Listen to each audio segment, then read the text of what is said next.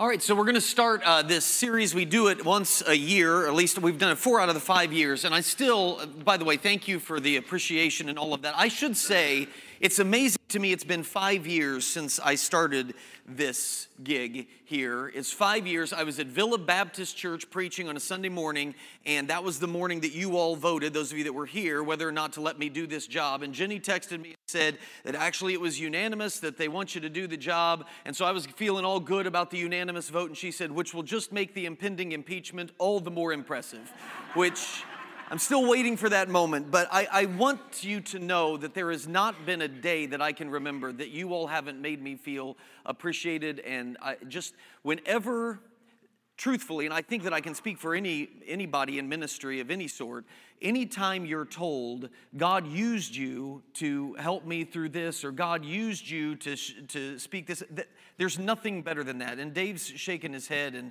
Dave, you ministered for what, like 96 years? Is that what it was? We're thereabouts. And so, right, and that's honestly the most impressive thing. Did you turn my television off? Is that why it's not doing anything here? Is it on now?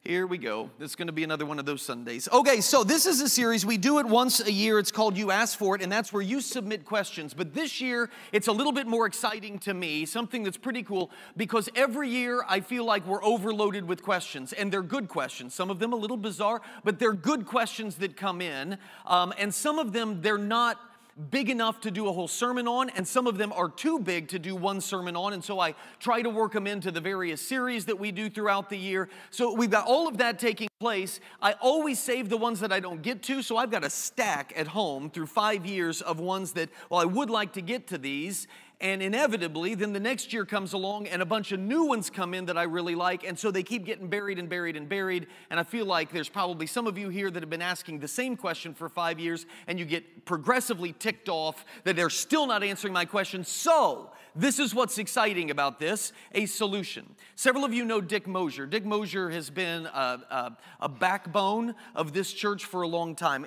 2 weeks ago, I talked about Elijahs and Elishas. Dick has been an Elijah in this church for a long time. Mentored more people here than you can shake a stick at. I don't even know what that phrase means, but we're going to go with it. But anyway, and I would count myself among that number. Well, Dick doesn't have anything to do except annoy Shirley at home. And so he had this idea, and we're all on board with it, that those questions that we're not going to make a sermon out of, they still deserve an answer. And so Dick, who knows the Bible, is going to answer those questions, and we're going to post them on the website so that those of you that don't get your questions answered, you'll be able to go and look at it and look them up and understand the biblical response to all of those things. This is an Elijah-Elisha moment. I mentioned that before, that one of the geniuses of the local church is that you have Elijahs who are able to mentor Elishas, who then become Elijahs who mentor more Elishas. That's the way the system's supposed to work. And this is one of those moments. So I'm thankful that we can take advantage of it. All right, here's the question for this week. And it seems like there's some form of question that comes up every time we do this series. Last year, Jonathan kind of took one angle on this, but I want to address this question as well. I'm pretty much the only Christian in my family, and it depresses me. What can I do? I think this question is appropriate whether or not you're the only Christian in your family, or if there is one person in your family who is not a Christian. And you want to know, what is it that I can do to influence this person that I love and I care about so very much? First of all, let me say first of all that being on the big screen, it's distracting to me. I see it flying above my head and I feel like I need to duck, but it's fine. I'll get used to it. I get the depression. I really do.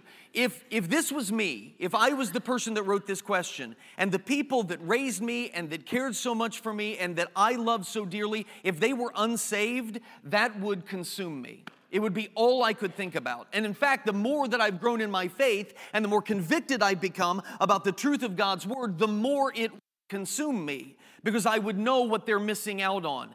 My great fear, it's funny how my fears have changed throughout the years. I used to be scared to death of space aliens. Now, whatever. They want to abduct me and whatever. I don't care. But once you have children, it totally changes what your fears are. And my great fear, it's been unbelievable. The best moment of my life was not the birth of my children. It was the second birth of my children, the rebirth of my children. Baptizing my 3 kids into Christ was the greatest moment that I can remember. And yet I have this fear, particularly with the mind virus that exists at university levels. I don't want to see my kids walk away from the faith. That would tear me up. I don't ever want to have to see that. So I certainly understand how it would consume you if you had someone in your family who was unsaved. So let me offer a little encouragement to you this morning. If you've got your Bibles, and on the back of that little bulletin, you see the 3 passages I want to look at this morning. But flip to John, the 7th chapter. John chapter 7. And I want you to look at these first 5 verses here. And this may seem odd for me to say it's encouraging, but stick with me. John chapter 7. Jesus is going to go to this Feast of Tabernacles. It's a feast that the Jewish people have.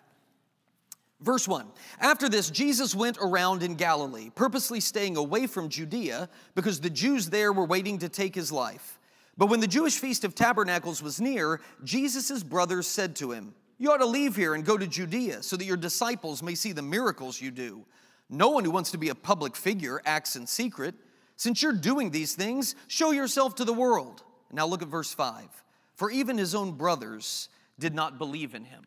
So that, by the way, verse 5 sheds light on their tone in verses 3 and 4. They're taunting Jesus. Oh, you're going to be a public figure. You're the Messiah, huh? Why don't you go and show yourself to the Jews? You're going to perform these acts? Go ahead. Let everybody see who it is that you are. That word there, I know sometimes in Christian language we use the term brothers and sisters in Christ to mean followers. That's not what this term is. This term means blood brothers. These are Mary and Joseph's sons, or at least Mary's. We don't exactly know when Joseph died, but these are Jesus's half-brothers who are in essence taunting him.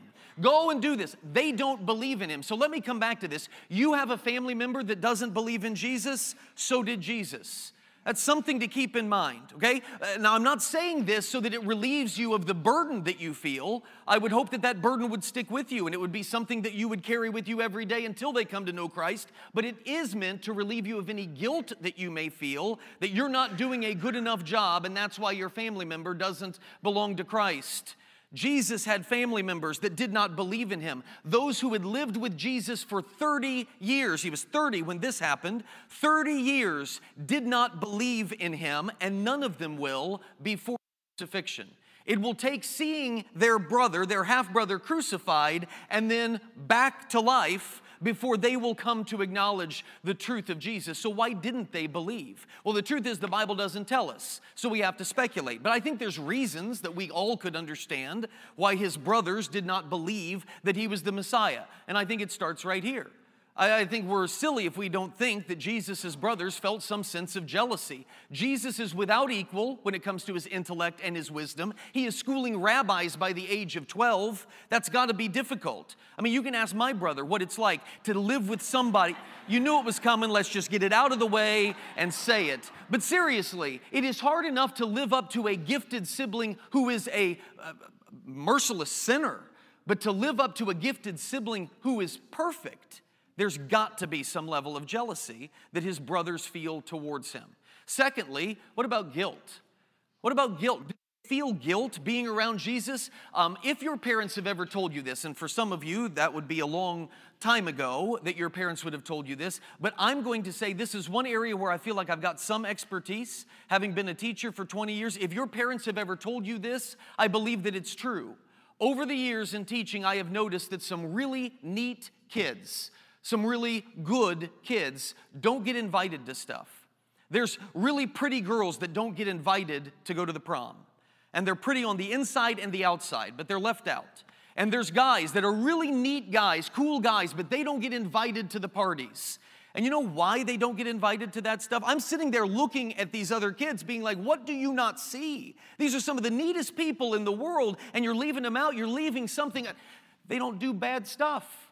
That's why they don't get invited. If your parents told you that, well, you're not being invited to this stuff because they know you're a good kid. That's not just your parents talking. It's the truth. Darkness hates the light because the light exposes darkness for what it is. And so there's this need of people who are doing dark, bad things to not be around those who are doing good things because that exposes them. Now, apply that to this situation.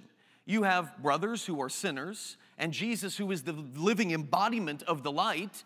They're not going to naturally want to be around him and grow closer to him because that will expose their sin. I think guilt factors in. And then there's this. There's favoritism. Now, I know that we have this tendency to deify Mary and Joseph, and we shouldn't. They were sinners. They needed a Savior. It just so happened that they raised their Savior. But Mary and Joseph are human like every single one of us are human. And you answer, any of you who are a parent, answer me a question. If you had a child who was perfectly obedient and perfectly respectful and perfectly kind all the time, would you not tend to favor that child? I'm thinking about it, and if I said, would you please come in here, and I heard one of my children say, no problem, and they come right when I call them, and when I ask them to do something, sure, I'll do that. I wouldn't even know what to do with myself. I mean, Jason just talked about a week of vacation, rest and relaxation. What is he talking about? I just had a week of vacation. I was through the ringer. I mean, I feel like I need a vacation from the vacation because I'm not dealing with perfect children, okay? That's an understatement. But anyway, imagine if you had an obedient child. Would you not show favoritism to that child? And also, Mary and Joseph know who this is. They were told by an angel that this was God in the flesh. Do you think that they're not going to defer to Jesus in many situations? As a parent, when I say to do something, if Jesus responds and says, well, can I ask you a question about that? Can we talk about that for just a second? This is God in the flesh. Of course we can talk about that. Help me understand what I'm not seeing. Meanwhile, if one of my 3 kids, can we talk about, shut up. That's exactly how I respond to that. And you know Mary and Joseph are parents much like us. Favoritism has to play in here. I think any of these, guilt, jealousy, favoritism, any of these could play into why his brothers despised him or held him in contempt. We don't know why. We can guess. But we do know that they held him in contempt. Mark 3 has an unreal passage. You don't have to go there. I'll put it on the screen. Has an unreal passage. This is, in the NIV, you know how it has like the section headings to describe what this little paragraph is going to be about? This is the section heading for Mark chapter 3 in the later portion of the chapter. Jesus accused by Pharisees and his family. Jesus is accused by his family, and this is what you read. Jesus entered a house, and again a crowd gathered, so that he and his disciples were not even able to eat. When his family heard about this, they went to take charge of him. They said, he's out of his mind. The man is crazy. He's out here performing all of this stuff, pretending to be a Messiah. He's not eating. The guy's gone nuts, and we have to take charge of him. We have to.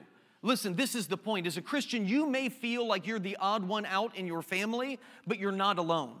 Jesus felt it too, even in his own family. You remember these words? I've always read these words like a piece of wisdom from Confucius.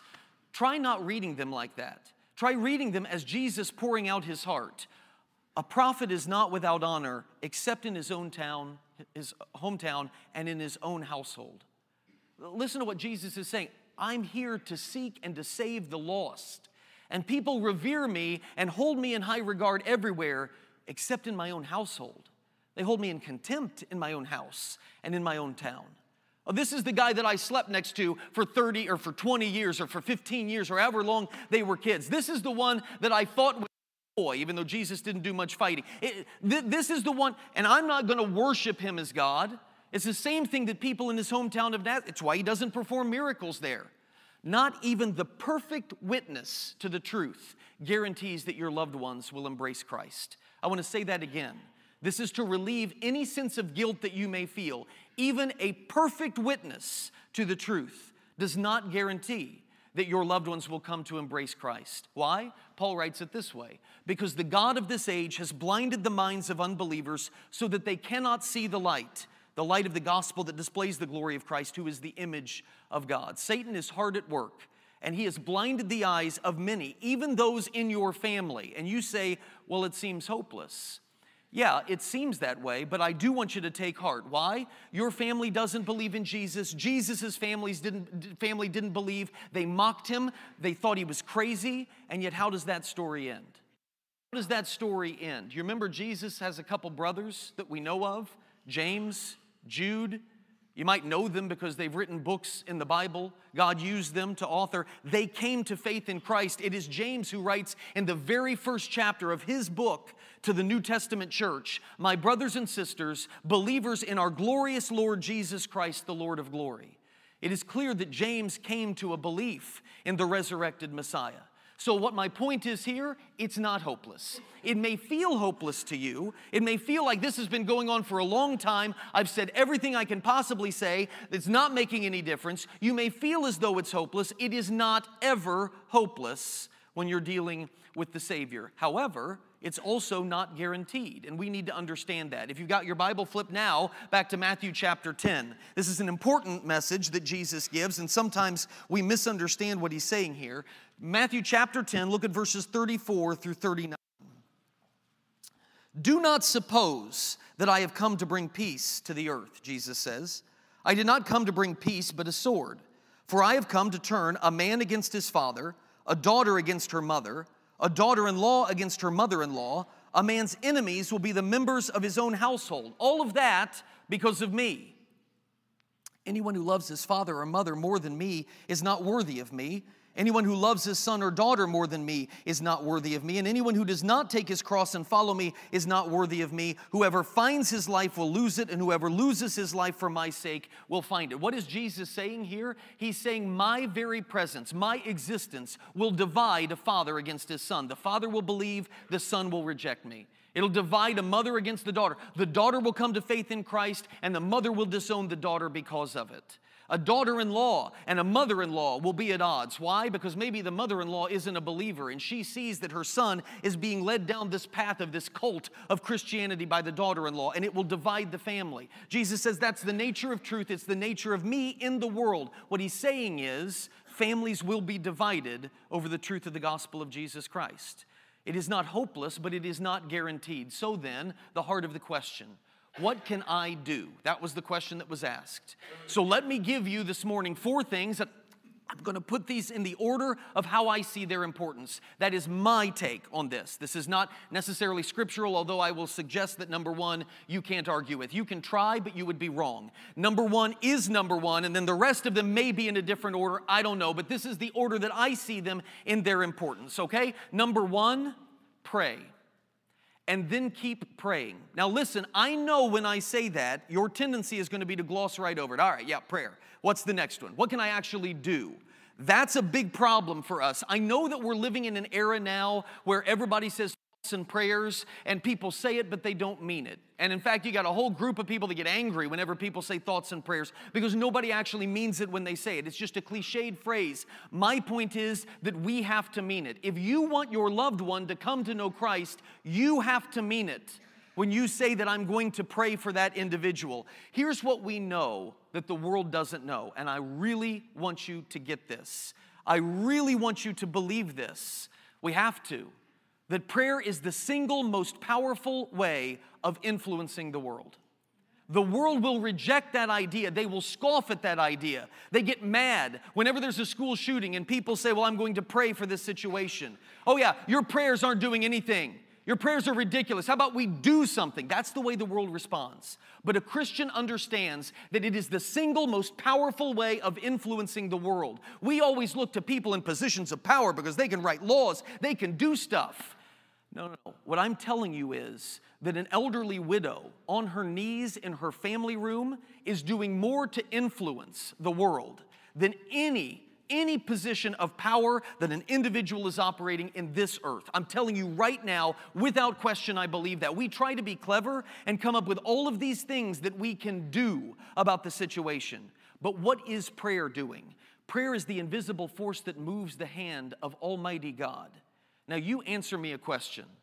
You organize some sort of giant charity event that's going to bring people something. I don't know what you're going to do. You're going to bring in hundreds of people, and you're going to bring in all of their money, and you're going to pool it, and you're going to put it all towards this cause. That's a great thing to do. But if the hand of God moves in that situation, is He not capable of doing more in one split millisecond than you can in 100 years of rallying all the people in the world? That's what I'm getting at. If prayer is the invisible force that moves the hand of God, It is the single most important thing you could possibly do in any situation, in any event in the world. I want you to flip now to Luke chapter 18.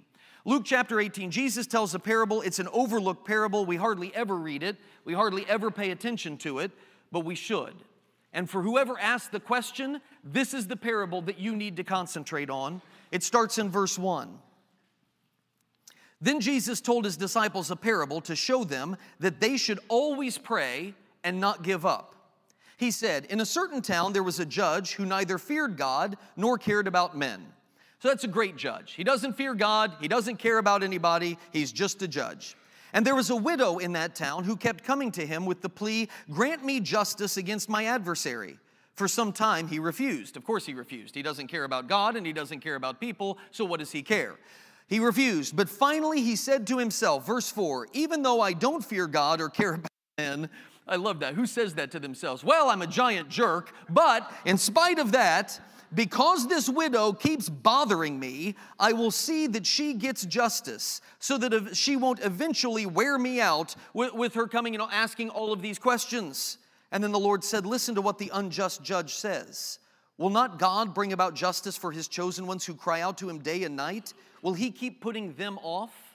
Okay, you get what's going on here, right? Jesus is saying even an unjust punk of a judge is eventually going to get worn out and just give in. Not because he's good and because he cares about you, but because your persistence is eventually going to wear him down, right?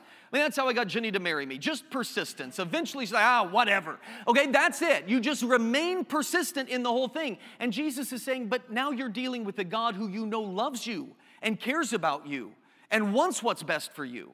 You're not dealing with a judge that doesn't care. Will this loving God not respond to you? Of course he will. Pray and keep praying. I'm telling whoever asked this question, be that woman.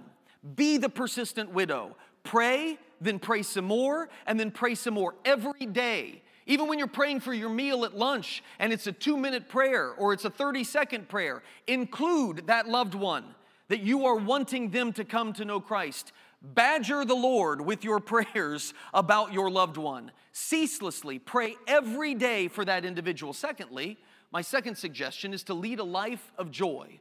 What do I mean by that? I remember when I was in 5th grade, we moved here when I was in 5th grade, I was going into the 6th grade, and I knew who Mrs. Norris was, and I prayed every day, like the persistent widow, that I would not get Mrs. Norris. Because Mrs. Norris, she had a face that when it was just her normal face, she looked like she was angry at the world. And all of the kids talked about how mean Mrs. Norris was.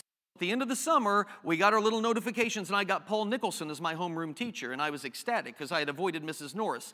No. The problem is if you had Nicholson for homeroom, you got Norris for your English classes, not Mrs. Johnson. And so I went to school terrified of Mrs. Norris. I don't have to tell you, if you knew Sharon Norris, I loved that woman. She was like one of my favorite teachers. She had this dry sense of humor, which I loved. There was this dude in my class named Brian who was maybe not the most well-behaved child in the world, and every day Mrs. Norris would walk over to him with that face that I was just talking about and stare at him over the top of her glasses, and she had the same phrase every day. She would say, Brian, strive, young man, for maturity. And then she would turn and walk off.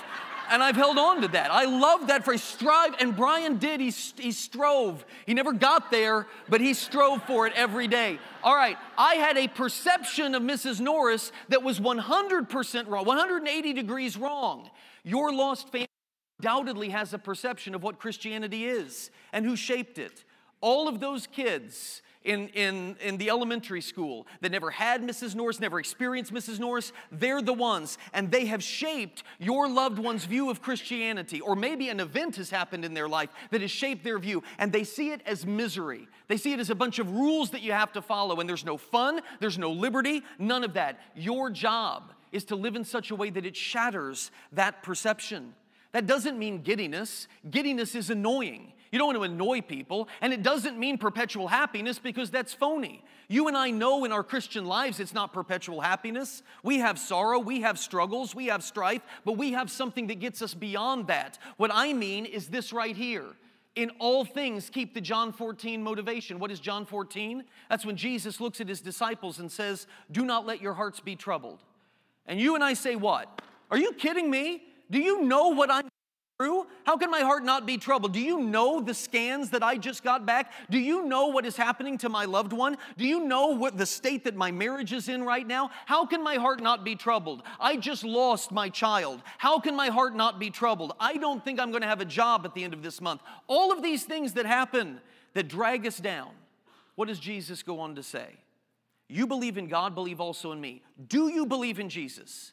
If you believe in Jesus, what does he promise? In my Father's house there are many rooms. If that were not so, would I have told you that I'm going there to prepare a place for you? And if I go there to prepare a place for you, will I not come back and take you to be with me so that you may also be where I am? What is the motivation of John 14? Regardless of any circumstance that happens to us here, we have a mansion awaiting us in glory. We will be surrounded by the saints and those who have gone on before and lived lives of faithfulness, loved ones that we long to see again. We will join hands and praises to God throughout all eternity where there is no pain and no sorrow and no death. That's the motivation of John 14. And if you don't think that that's going to change the way that you live your life and the way that you deal with those circumstances, then you haven't experienced it. And you have to. Your loved ones have to see that in you. Number 3, this is where I say 2 through 4, you might reverse the order, I don't know, but you got to share the gospel. The gospel, the hope of Jesus Christ, you got to share it with them. There are people in this world that think you are holy. And some of you right now are saying, not me. No, they really do, okay? They think you are holy. And why? Because you go to church. And so they naturally assume, well, I go to church. They're one of the good people. There are people who believe that I am holy because, he preaches and, he knows about the Bible and stuff. So he's a holy dude. Okay, there are people who think that. When it comes to your family, those are not these people.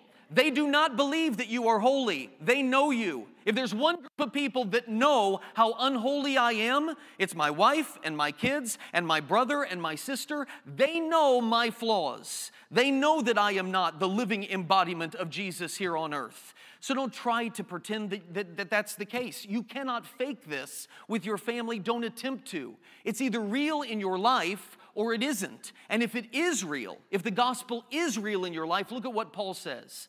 He says it is the power of God that brings salvation. That's what the gospel is. Share that gospel, and here's how I would do it. I would share the difference that the gospel has made in your life, particularly. Acknowledge your flaws. Let them know about the grace that you have learned to show others and that you can show others. Look, sometimes when you show grace to somebody who has harmed you, that's going to blow that loved one away. And they may even say something like, I don't even understand how you can behave like that. Boom, perfect opening. I would have never understood it either before Jesus. But when you understand the grace that you have been shown, the way that I understand the grace that I've been shown, how could I not show it to others? That's what I'm talking about. Live that gospel. You and I are called to preach the gospel in all the world, but sometimes we are focused in all the world on the other side of the world, in missions. Well, all the world includes in our own household as well. Preach the gospel always. And fourthly, share Scripture. Share Scripture, and I mean even the uncomfortable portions of Scripture. Ask them. This isn't a foregone conclusion this is going to work. I'm just trying to process through how this might look. Ask them if they believe that this is it or if there's something after this life. And no matter what they say, well, this is it. We're just going to go into the grave and that's it. There's not going to be anything on the other side. Or, yeah, I think there's something on the other side, but I don't know what it is. Right, that's the point. Whatever they say, ask them how it is that they know that to be true. And what are you going to reveal? What are they going to acknowledge? That they don't know. That no human knows. We can't. It's the uncertainty of humanity. It's going to be revealed by those questions. Ask them, if there's a heaven, do you think that you're going to go there? Gauge their response and understand what it might be, and then explain why you are confident you are going to heaven by stressing to them, I'm confident because it has nothing to do with me. If it had anything to do with me, I would not be confident of my future state. But it doesn't have anything to do with me. Willfully acknowledge your flaws. They already know them anyway. Say, how in the world could a guy like me make it into heaven? No, none of us could. Hell is what we've all earned. Heaven is something that we could never earn. This is the way to approach family members in this situation. Read to them Romans 3. Don't hide from that passage that details that all of us have sinned and fallen short of the glory of God. That none of us are capable on our own of attaining that level of heaven. The temptation, I know, is going to be to shy away from those kind of passages. Why? Because we're afraid it might be a off to tell our loved ones that they're sinners in need of a Savior. This is an account from Randy Alcorn. Some of you know Randy Alcorn is a Christian author. He explains why that's a terrible idea. So listen to this. I was raised in a non-Christian home. A year after I became a Christian at age 15, my mom came to know Jesus. But my father was the single most resistant person to the gospel I have ever known. He had told me to never talk to him about that religious stuff again. At age 84, my dad was diagnosed as having terminal cancer. It threw him into such despair, he attempted suicide at least once. But before one of his surgeries, I came in early, an hour or so before they took him back. I prayed that somehow, in his pain, God would break through to my father. I opened to Romans and read some verses from chapter 3. All have sinned and fall short of the glory of God. I knew my father had been offended at the idea of being called a sinner, so part of me really wanted to gloss over this and move quickly past the bad news to the good news. I was greatly tempted to underemphasize the truth of human depravity, but I forced myself to keep reading God's word, verse after verse, talking about our sin. I told myself if I really loved my dad, I had to tell him the whole truth. And if God was going to do the miracle of conversion, that was his job, and it was mine just to tell the truth. Finally, we made it to Romans 6. The wages of sin is death, but the gift of God is eternal life through Jesus Christ our Lord. After half an hour of going from verse to verse, I looked up at my dad and asked, Dad, have you ever confessed your sins and asked Jesus Christ to forgive you? Of course, I knew the answer. No, he said, and then paused for what seemed like a long time. I assumed that was the end of the conversation, so I thanked the Lord in my mind for giving me the opportunity, helping me to share the truth, even though I was sure that my dad wouldn't accept it. And finally, out of nowhere, he finished the sentence. No, I haven't. But I think maybe it's about time I did.